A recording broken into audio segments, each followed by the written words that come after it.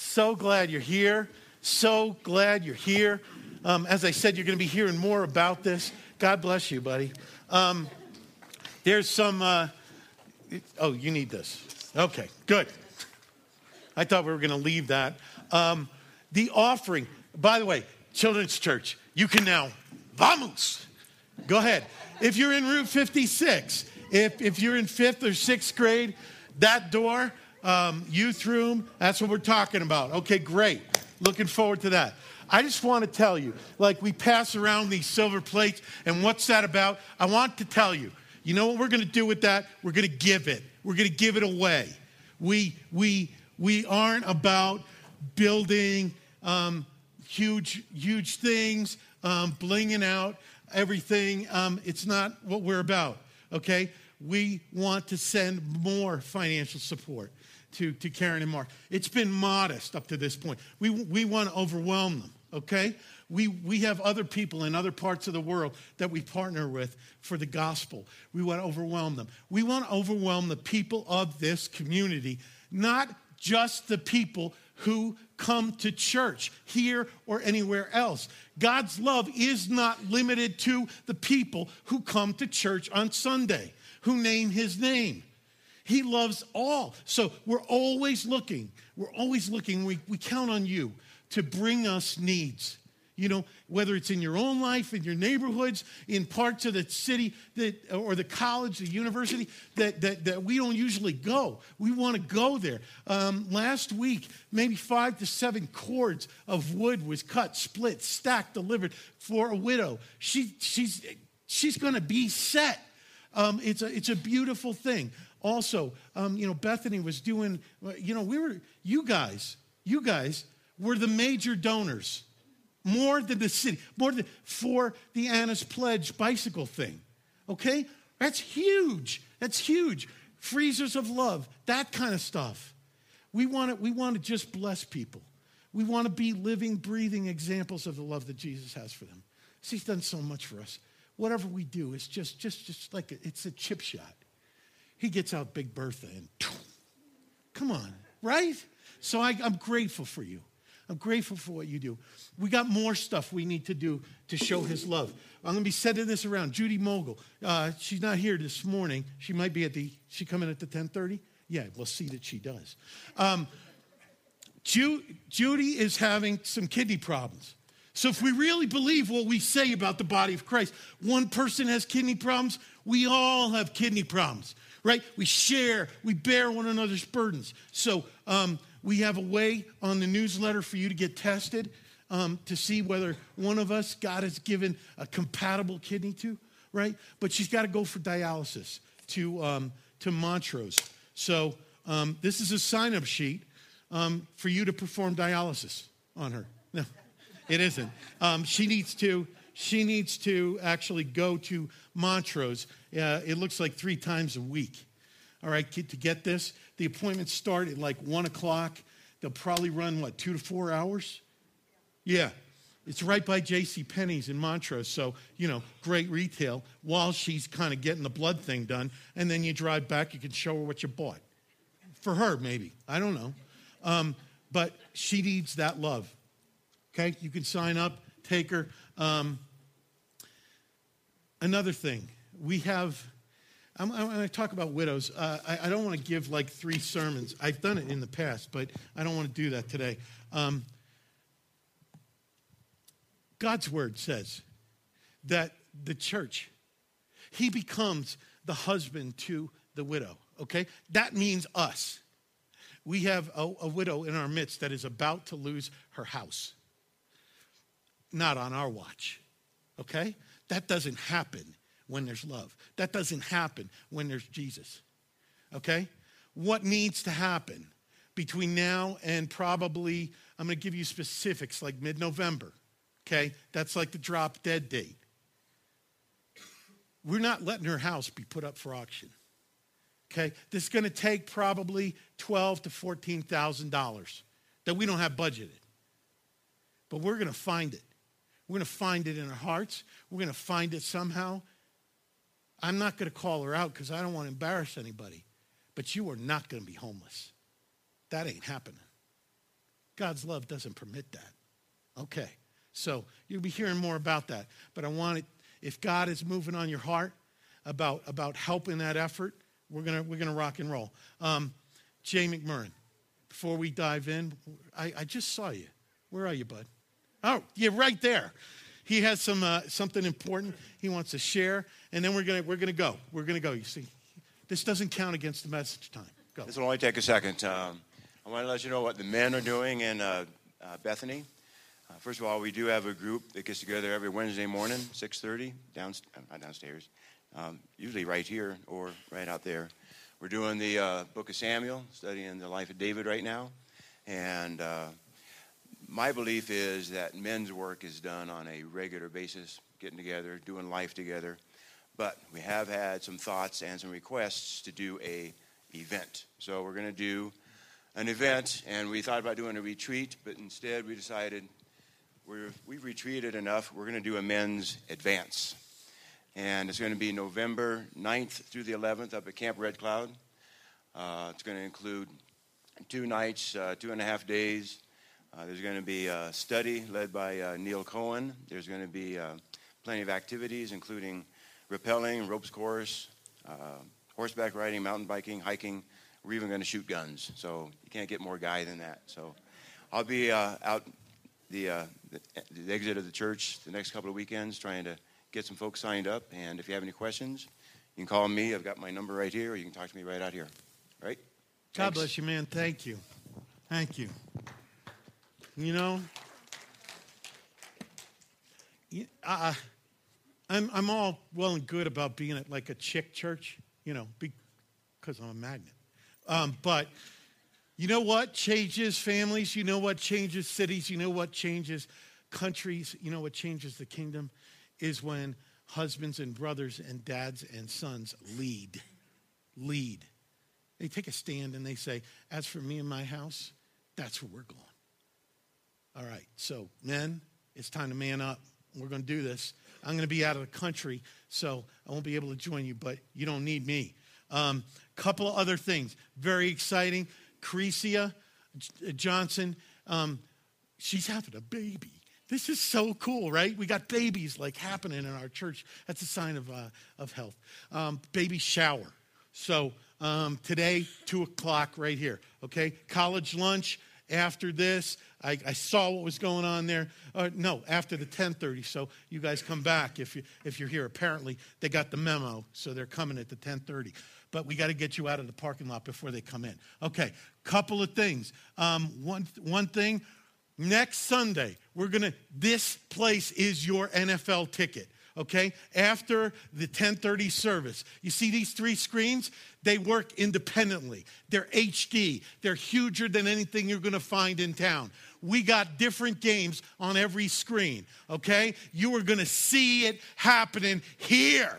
You know, food is going to be provided. Bring your own bevies. The Broncos, you know, God willing, will always be one of those games, but lots of fun. Come here. Bring your friends. You know, good chance for them to come and not get creeped out in church. So it's going to be a great time. That starts next week. Also, tomorrow night, Community Church, we love our friends over there, our brothers and sisters. They're doing this big tent revival, right? Okay, they called everybody in town that they knew, and apparently they weren't home. So they asked me to speak tomorrow night. It's a dinner like at 5:30, and then there's praise and worship. It's in a tent out there, right? And then like I speak. And I would like to bring like my peeps, my posse, you know. You're kind of going over there. So if you're feeling so inclined, I want to invite you over there. It's a potluck, so if you're coming at 5:30 to eat, please bring something to share. And that's that. You say, well, the Broncos are playing on Monday Night Football. Well, then you know I won't run long. So there you go. Okay, you know about it. We're doing it. Good morning. Welcome home. Here we go. This is week 2 of our Jesus is Greater series. Jesus is great. Is that a cool logo? It's all I can do, Josh, not to go out and get a tat of that right now, just to add to my collection. It's beautiful. Jesus is greater. That's what we're in. And today is week 2, and it's probably a sermon you've heard many, many, many times. Jesus is greater than getting crunk. Okay, that was a joke. But for those of you my generation or older, crunk means crazy drunk. Okay, so that's what we're studying. Ephesians 5:18 is where we're going to start off this morning. So if you have a Bible, I want you to turn to, please, Ephesians 5, chapter 5, verse 18. If you have a phone and you have the YouVersion free Bible app, this morning we are launching a live event. Okay, what that means is there's special resources on there that you can use to follow along and participate in the service. There's questions to answer. All the scriptures are there. There's a poll. There's a place for you to take notes. And in the future, we're going to be incorporating more of these. So if you have a phone and you have the YouVersion, I'm going to tell you how to access this real quick. Go to the YouVersion app, okay? Get the menu screen and click on live. Click on live right now, okay? After you click on live, you'll get a screen with a search bar up top. What you need to type into there is Gunnison Bethany, no spaces. Gunnison Bethany, Bethany. When you select that, when you search that, you'll get a choice of live events. And the top one is Jesus is greater than getting crunk. All you do is highlight that and click it. It'll load, and you'll be good to go. It'll have everything that you can do. I'll point out some things that you can participate with, and then at the end, you can email everything, your notes and the scriptures and all the things included to yourself so that you can keep a folder and do that. Okay, so if it loads up, you should see Jesus is greater than series number 2, and then it says a better buzz, okay? That's what we're looking at. Okay, good. Now, a quick but important disclaimer before we get started. In some Baptist churches, I'd be tarred and feathered and kicked out for the message I'm about to share with you. Here's why. Because some Christians would want me to tell you that alcohol in any form, in any quantity, in any context is evil, is like the devil's juice, is always bad, and that good Christians, real Christians, should and will never touch a drop. Okay? The only problem with that is the Bible. The Bible. That's not biblical. I know that there are people who do gymnastics around the fact that this meant this and this meant that, but we cannot make God's word say something that it does not, regardless of what our personal feelings are.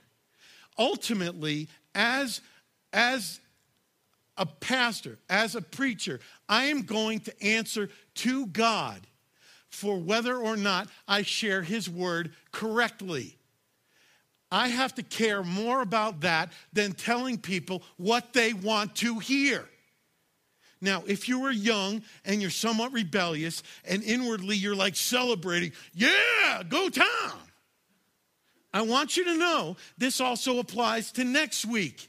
When I tell you that under no circumstances should you be hooking up or banging your girlfriend or boyfriend, okay? Oh, snap, cuts both ways, okay? We bring the word of God, it presses on our hearts, and we do, we know he's leading us into life and joy, and that's what we want. We want him. Okay, now, so like many other things, including food, including sex, including money, including the internet, alcohol is a morally neutral thing, okay? What we do with it determines whether we use it for a blessing as God intended or whether we use it to accommodate sin, okay? And distance from him and rebellion against him. Now, if we have some friends here, we have people that come here who are addicted to every possible kind of thing. And I'm grateful for that because Jesus sets us free. And you're welcome here. But for those of you who are addicted to alcohol or alcoholics, I can say without hesitation that you should not touch this stuff. Not a drop. You know, it's not been set free for you as of yet, okay? And so we in love never want to make it difficult for somebody who abstains by necessity or abstains by choice. We don't want to make it out of love a temptation for them. But that does not mean that we don't live in the freedom that Christ has purchased for us, right? So if you're underage, I just want to say this. If you're underage and you're drinking, Jesus says this. He lived in a very corrupt government. And he said, obey the government. Okay, obey the authority, the earthly authority over you. Okay, unless it contradicts with his word, particularly in who to worship, okay? So we want to obey that. We want to obey that. I'm not going to spend a lot of time there, but bottom line, if you're of age and you drink responsibly, I respect that. If you're a teetotaler and you don't touch the stuff, I respect that. The Bible respects that. Here's what we can't do, and here's what many Christians do. We can't make our personal moral decisions a litmus test for what a Christian is or is not, okay? We can't make our personal convictions that are not necessarily biblical mandates, we can't press that on other people and make that a litmus test. We can't do that, especially when the Bible clearly says that it's permissible to partake responsibly. I remember when they were talking to me about taking this position, I was upfront about the fact. They said, do you ever drink? I said, yeah. I occasionally, I like that. I do that. I want to do it biblically and responsibly. And yeah, okay. Well, several weeks after they hired me, the elders pulled me aside on a Sunday morning and said, Tom, don't worry. We're talking about, they all left the church except for Roy Craner, praise God for him. They said, Tom, we have a problem. And I said, well, what's the problem? They said, well, we saw your car parked out in front of Wet Grocer. And knowing what they meant, I said, what's the matter? Does High Mountain have better prices? And they said, and they say, I'm not all sanctified yet. They said, do you know what it would look like if people knew that our pastor drinks? I said, yeah, it might look like Jesus. Okay, so I'm not pushing it. I'm not pushing alcohol, but I want you to know that he was accused of the same thing. And I'm not putting myself on the level of Jesus. I'm just saying we have this thing where it's more important what other people think of us than what our God thinks of us. All right? So let's go to the Word of God. Let's get this straight. As we look in the Word of God, the New Testament begins, at least in the Gospel of John, with a wedding party. Now, Jesus shows up because he's been invited. Why? Because it's not a party unless Jesus shows up, right? It's a wedding party where they have run out of wine. And Jesus apparently sees this as a problem. So he miraculously makes, get this, between 120 and 180 gallons of top drawer, top shelf wine. Not Mad Dog 2020, if they still make that stuff. Not box wine, not screw cap, the good stuff. The good stuff. So that the maitre d' goes to the bridegroom and says, what are you thinking? When you have stuff like this, you serve it first while your guest taste buds are still firing on all cylinders so they can enjoy it. You don't serve it last. The Bible, the New Testament, ends, and we'll get that in our study of Revelation, which we'll go back to after this Jesus is Greater series. It ends with another feast, a wedding party, the wedding feast of the Lamb, which Isaiah writes about in Isaiah 25:6. He writes, on this mountain, the Lord of hosts will make for all peoples, all his peoples, a feast of rich food, a feast of well-aged what? wine, of rich food full of marrow, of aged wine, well refined, in case you missed it the first time, the good stuff. Not to be abused, not to be an occasion of sin, but to be a blessing. Psalm, I think it's 104, says, God has given us wine to gladden men's hearts, not to inebriate them, okay? Okay, so end of the disclaimer. Here we go. We better get into our main scripture, or we're going to blend the services, and we can't do that. Ephesians 5:18. If you're on the U version, let's start there. Let's read that verse together. It's really easy. I just want to read that first part up to debauchery, okay? Let's do it together. And do not get drunk with wine, for that is debauchery. Okay, stop there. Stop there. Now, I can hear some of you saying, no problem for me. I hate wine. I'm a Jägerbomb guy myself. This means all alcohol, sporto, all of it.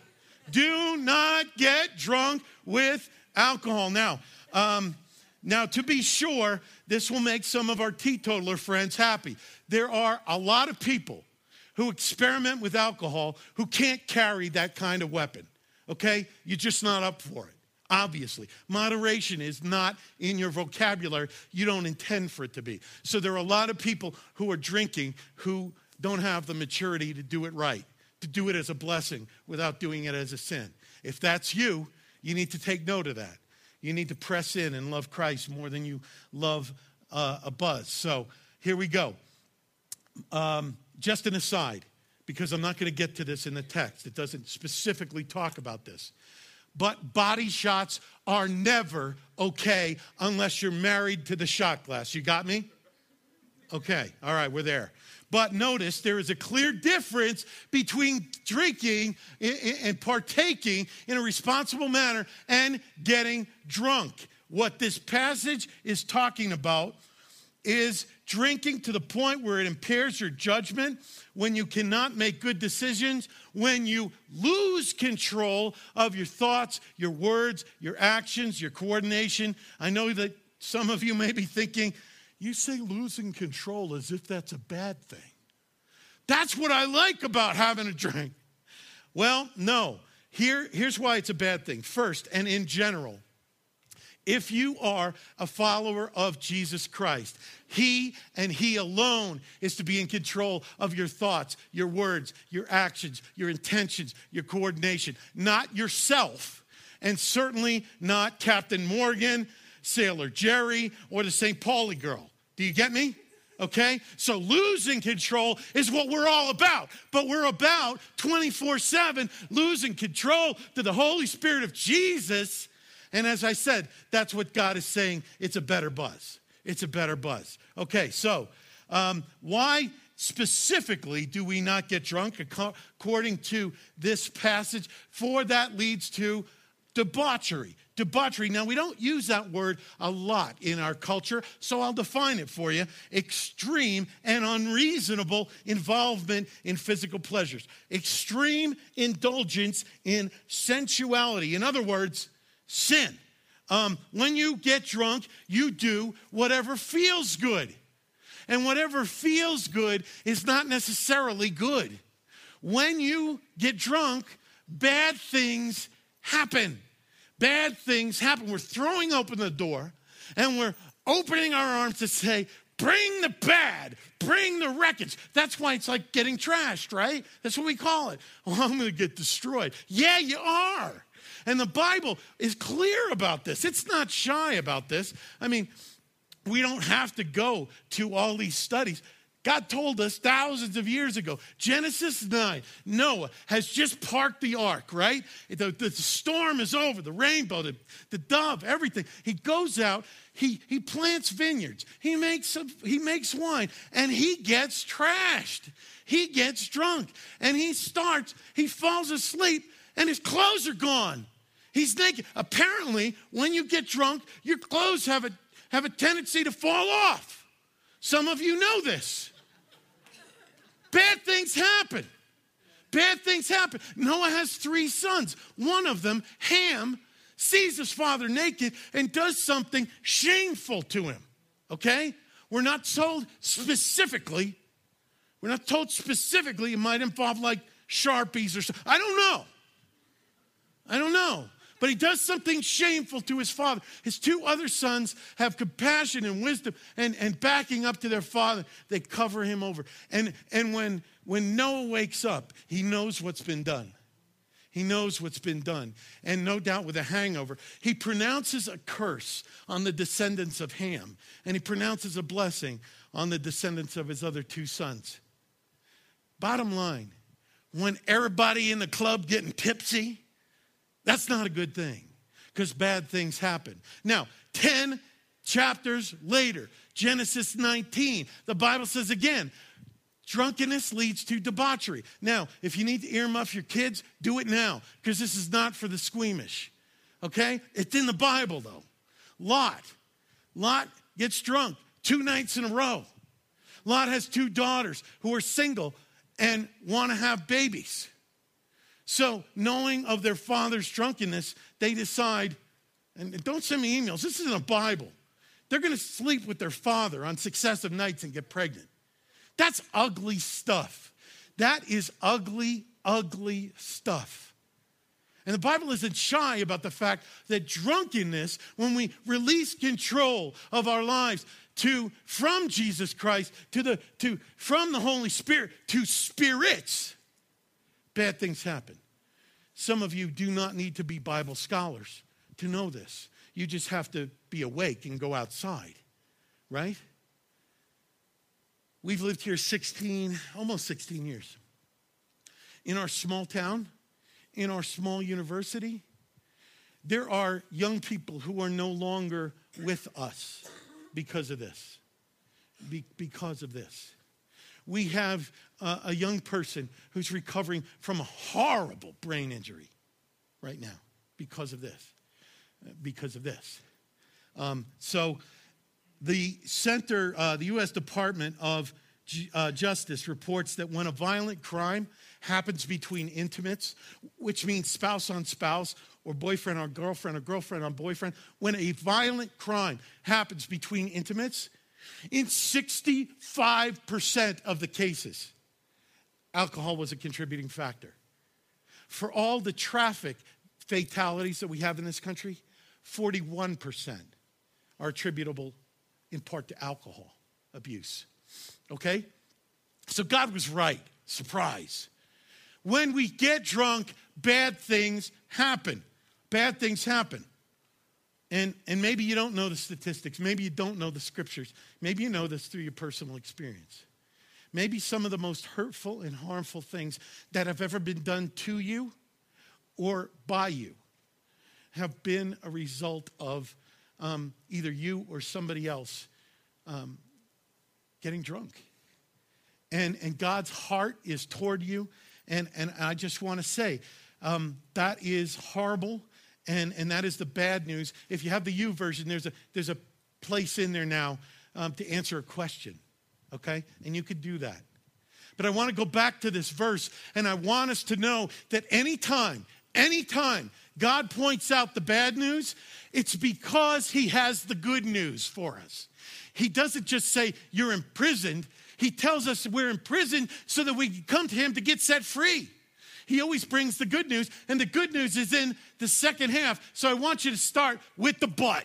With the but, okay? Read it with me. But be filled with the Spirit. And do not get drunk with wine, for that is debauchery. That's going to harm you. That's going to harm other people. I got something better. I got a better buzz. Be filled with the Spirit. How about this? You like what alcohol does to you? What alcohol does for you? I've got a better buzz. How about me? How about you filling yourself up with me? How about me intoxicating you? How about me taking control of all of your senses? How about the God of the universe coursing through your bloodstream and taking control of your mind and your words and your actions in a way that you can never get a high out of something you can contain in a bottle or pour into a glass? How about me?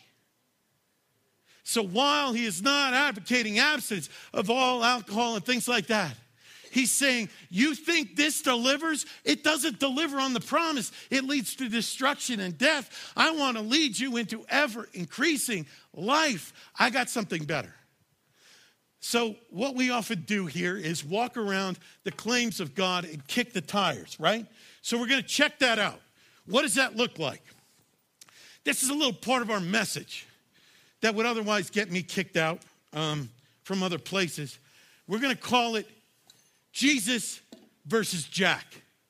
Jesus or Jack. What does that mean? We're going to see who can deliver on the promise. Jesus or Jack. Now, Jack, again, is symbolic of any alcohol. And yes, that's real. And no, I'm not sinning by bringing it into church. Okay. It's for illustrative purposes only. And there's not much gone. So, who can deliver on the promise? Jesus or Jack? Who can you turn to? What are you and I going to turn to for the solution? Jesus or Jack? Who is greater? Jesus or Jack? Now, if you're in the U version, there's a poll here. And polls are very cool because when we have it all dialed in, we're going to be able to show you how we feel as a group. And for those of you playing at home who don't have the U version, here's what the poll looks like so you can participate in your mind. You only have one choice of these things, and it reads like this. Don't worry, we can't track your answers. It's anonymous. It's just compiled. It's not going to have your picture up there. Okay? But it'll let us, by the end, if we do this right, we'll see how the poll goes. Here's what the poll says. What do you most often look for alcohol to do for you? You can only pick one. Here are the choices. Number 1, make me feel good. Number 2, help me fit in and be accepted. Number 3, get me relaxed. Number 4, to escape the garbage and pressure of my life. Number 5, to ease the pain of my life of being me. This, in a sense, is anesthesia, okay? And number 6, lastly, to help me cope. Cope. Oh, Lord. Yeah, Wani, thank you. Excuse me. So make your choices now on your U version. Hit vote, and then hit the button that says update results, and we'll see what we get. Okay, I got to get to that section myself. We'll see what you're saying. Okay, here we go. See results. It takes a little while because I have a BlackBerry. All right. Woo. Okay, number one, get me relaxed.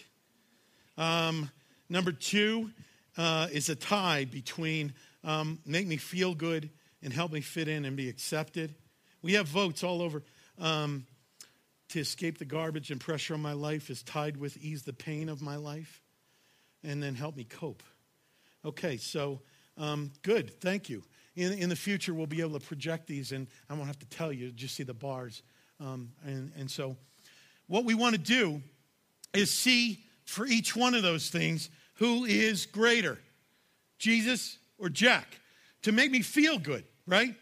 How is Jack doing there?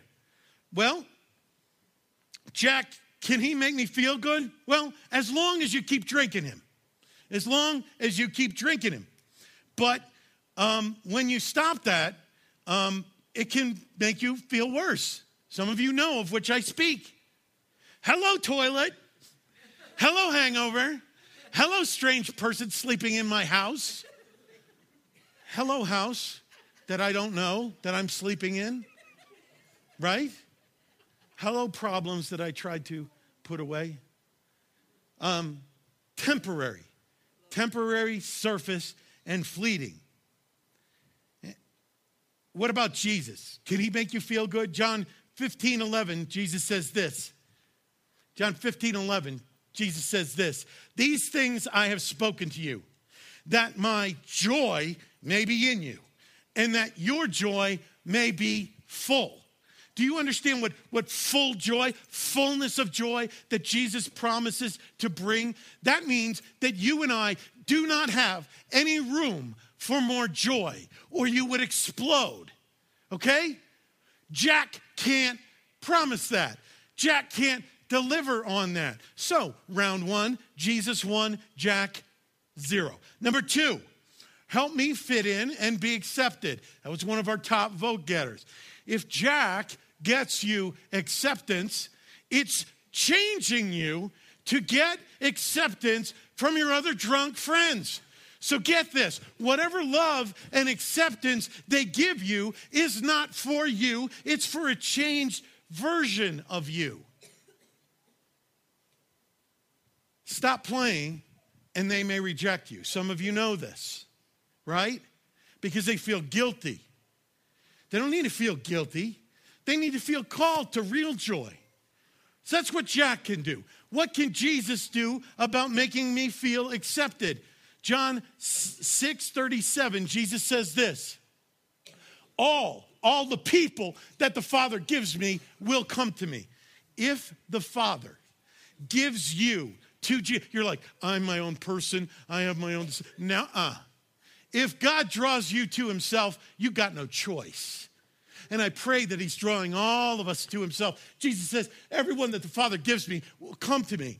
And whoever comes to me, I will never cast out. Get this, you have acceptance by the highest court. You have acceptance by the God of the universe. You have acceptance by the Holy One, and he will never, ever, ever reject you. No matter how many times you fall, no matter how many times you spit in his face, if you belong to him, he's going to take you home. He's going to take you back. That's the acceptance. That's the deep acceptance that you and I are looking for. Jesus or Jack? Jesus 2, Jack nothing. Okay, number 3, get me relaxed. That was a tie for our highest response. Jack will relax you so much that you can't walk. And it's temporary, right? Jesus says this. He's what you're looking for. Matthew 11:28. Come to me. You're invited.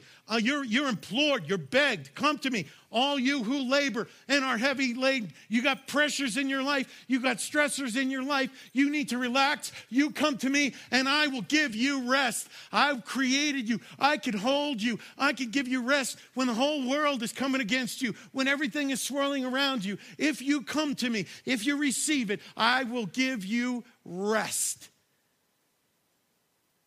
He will make it so you can't walk. He will make it so you can be carried and rest, regardless of what's going on. Regardless of what's going on.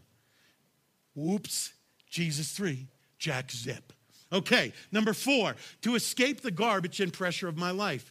Jack quite nicely provides the temporary illusion of escape from stress, when in fact, Jack can't set you free from stress, or he can't provide escape, only the temporary illusion of it. He can only hit the pause button. When that wears off, it is actually proven that when that stress reliever wears off, you have more stress because you've put off dealing with the cause of what is actually happening. What can Jesus do? What could Jesus do? John 8:36. Jesus says, so if I set you free, you will be free indeed. Complete freedom. Not forgetting for a moment that you're in prison, but dealing with the source of the thing that you want to escape from. Jesus is escape. Jesus is freedom. Now, regardless of what your circumstances are doing, Jesus says, if the Son sets you free, you're out of prison, baby, all the way. Complete freedom. And that's what we're walking into. We're being continually set more and more free as we press in to Jesus Christ. It's looking like a shutout, friends. Okay, number 5, to ease the pain of my life. Jack is anesthesia. Jack can't take away the pain. He just makes you not be able to feel it for a little bit. When we were first married, I had this habit of sleeping on my stomach with my arms crossed like this. Don't ask me why. But if I went to sleep with my arm around Sri, I'd like wake up. And often what would happen is my entire arm from shoulder to fingertip would be like dead asleep. You know, pins and needles, you can't feel it. The problem was my alarm clock was on the top of a high dresser in another part of the bedroom. So it's going off well before Cherie needs to wake up. So I'm scooting out of bed like a dolphin, right? The problem is I can't get my arms on top of the dresser. I'm like swinging them like this. And I'm beating them on the side of the dresser trying to get them up there so I can, right? And I'm not feeling it at first. Then when the feeling came back, oh! She woke up. Anesthesia does not take your pain away. It just deadens the sensation for a little while. That's what Jack can do. What could Jesus do? Luke 4:18. Luke 4:18. Jesus says this, the Spirit of the Lord is upon me because he has anointed me to proclaim good news to the poor. He has sent me to proclaim liberty to the captives and recovery of sight to the blind, to set at liberty, to spring out of every kind of prison those who are oppressed.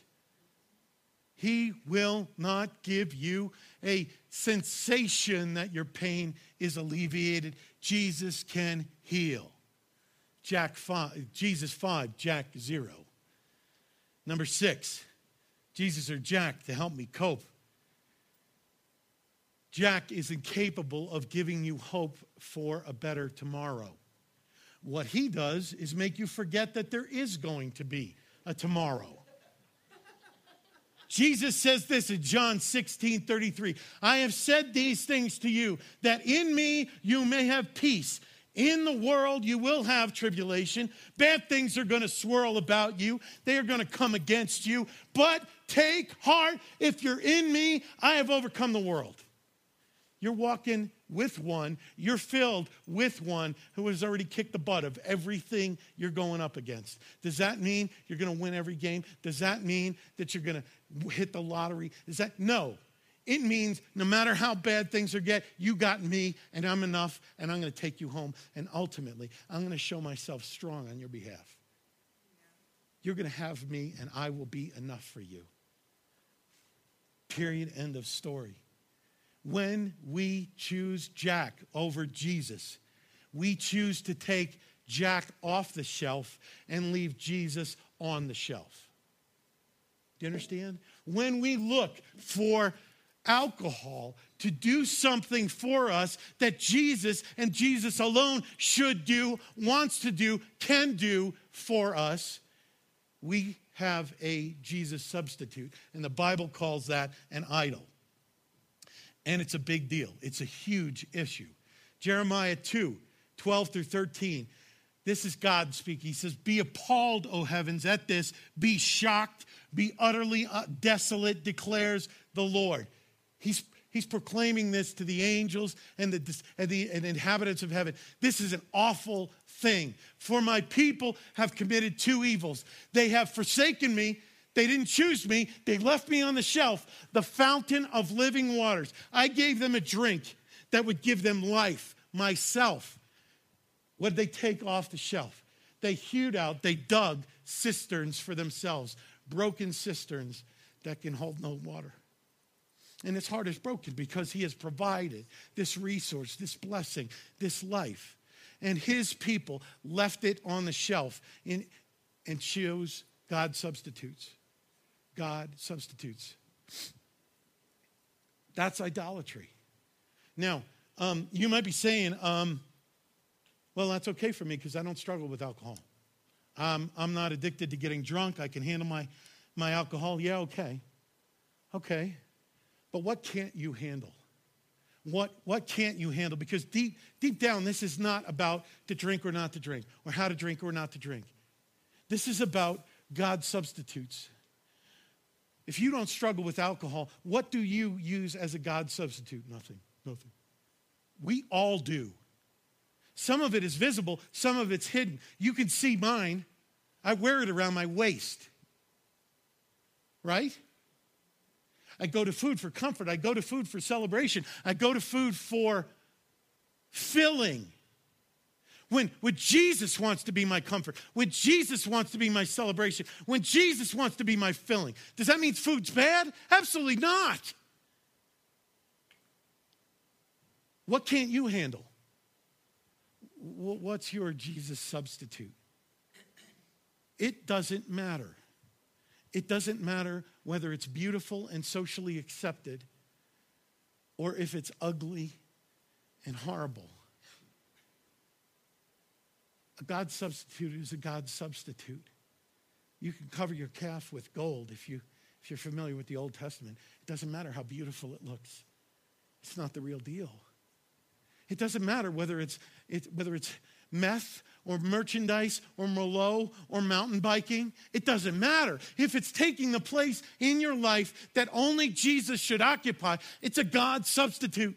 Even if it's a good thing, when we make it a God thing, it becomes a bad thing. And God says, this is an evil that I want to set my people free from. And some of you, yeah, well, at least I don't beat people up. Yeah, well, at least I'm not It doesn't matter. A God substitute is a God substitute. 1 Corinthians, real quick, I'm going to wrap this up and get you out of here. 1 Corinthians 16:12 says this: all things are lawful for me, but not all things are helpful. All things are lawful for me, but I will not be dominated by anything. I will not, Paul is saying, I will not be dominated by, I will not be controlled by, I will not be mastered by anything but the master. The only thing that I will give control of myself over to is not buying things, is not food, is not alcohol, is not drugs, is not recreation, is not you fill in the blank. The only thing to master me is the master. That's the path of life. Everything else is the path of death. Yeah, maybe with a grin on your face, but no joy in your heart and no life in your soul. That's what he's saying. Do not be mastered by anything but the master. Okay, we're going to skip that.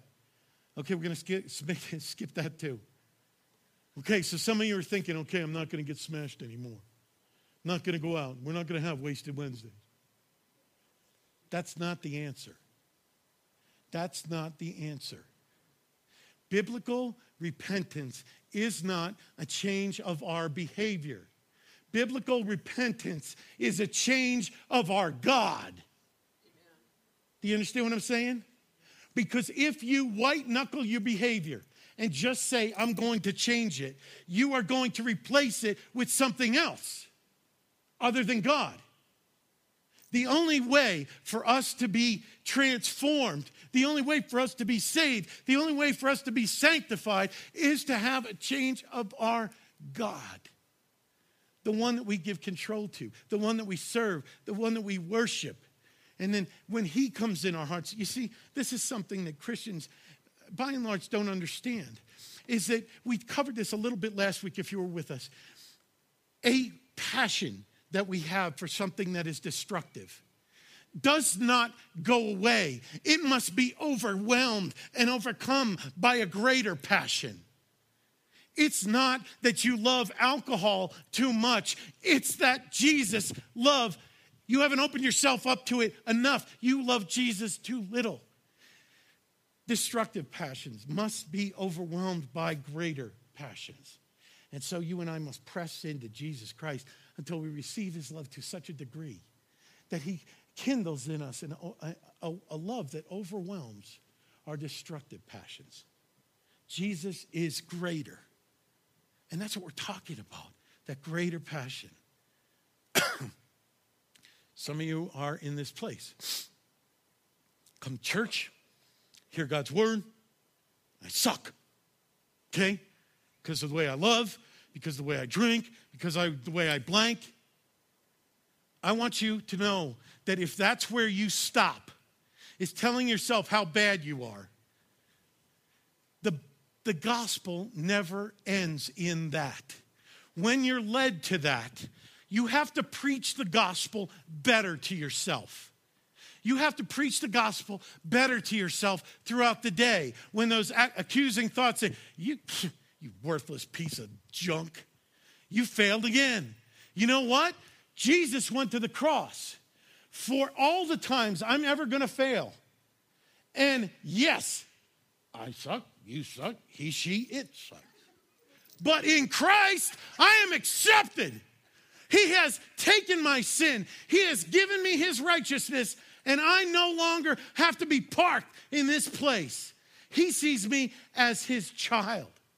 God sees me as spotless as he sees Jesus Christ in him. And I'm going to walk in that.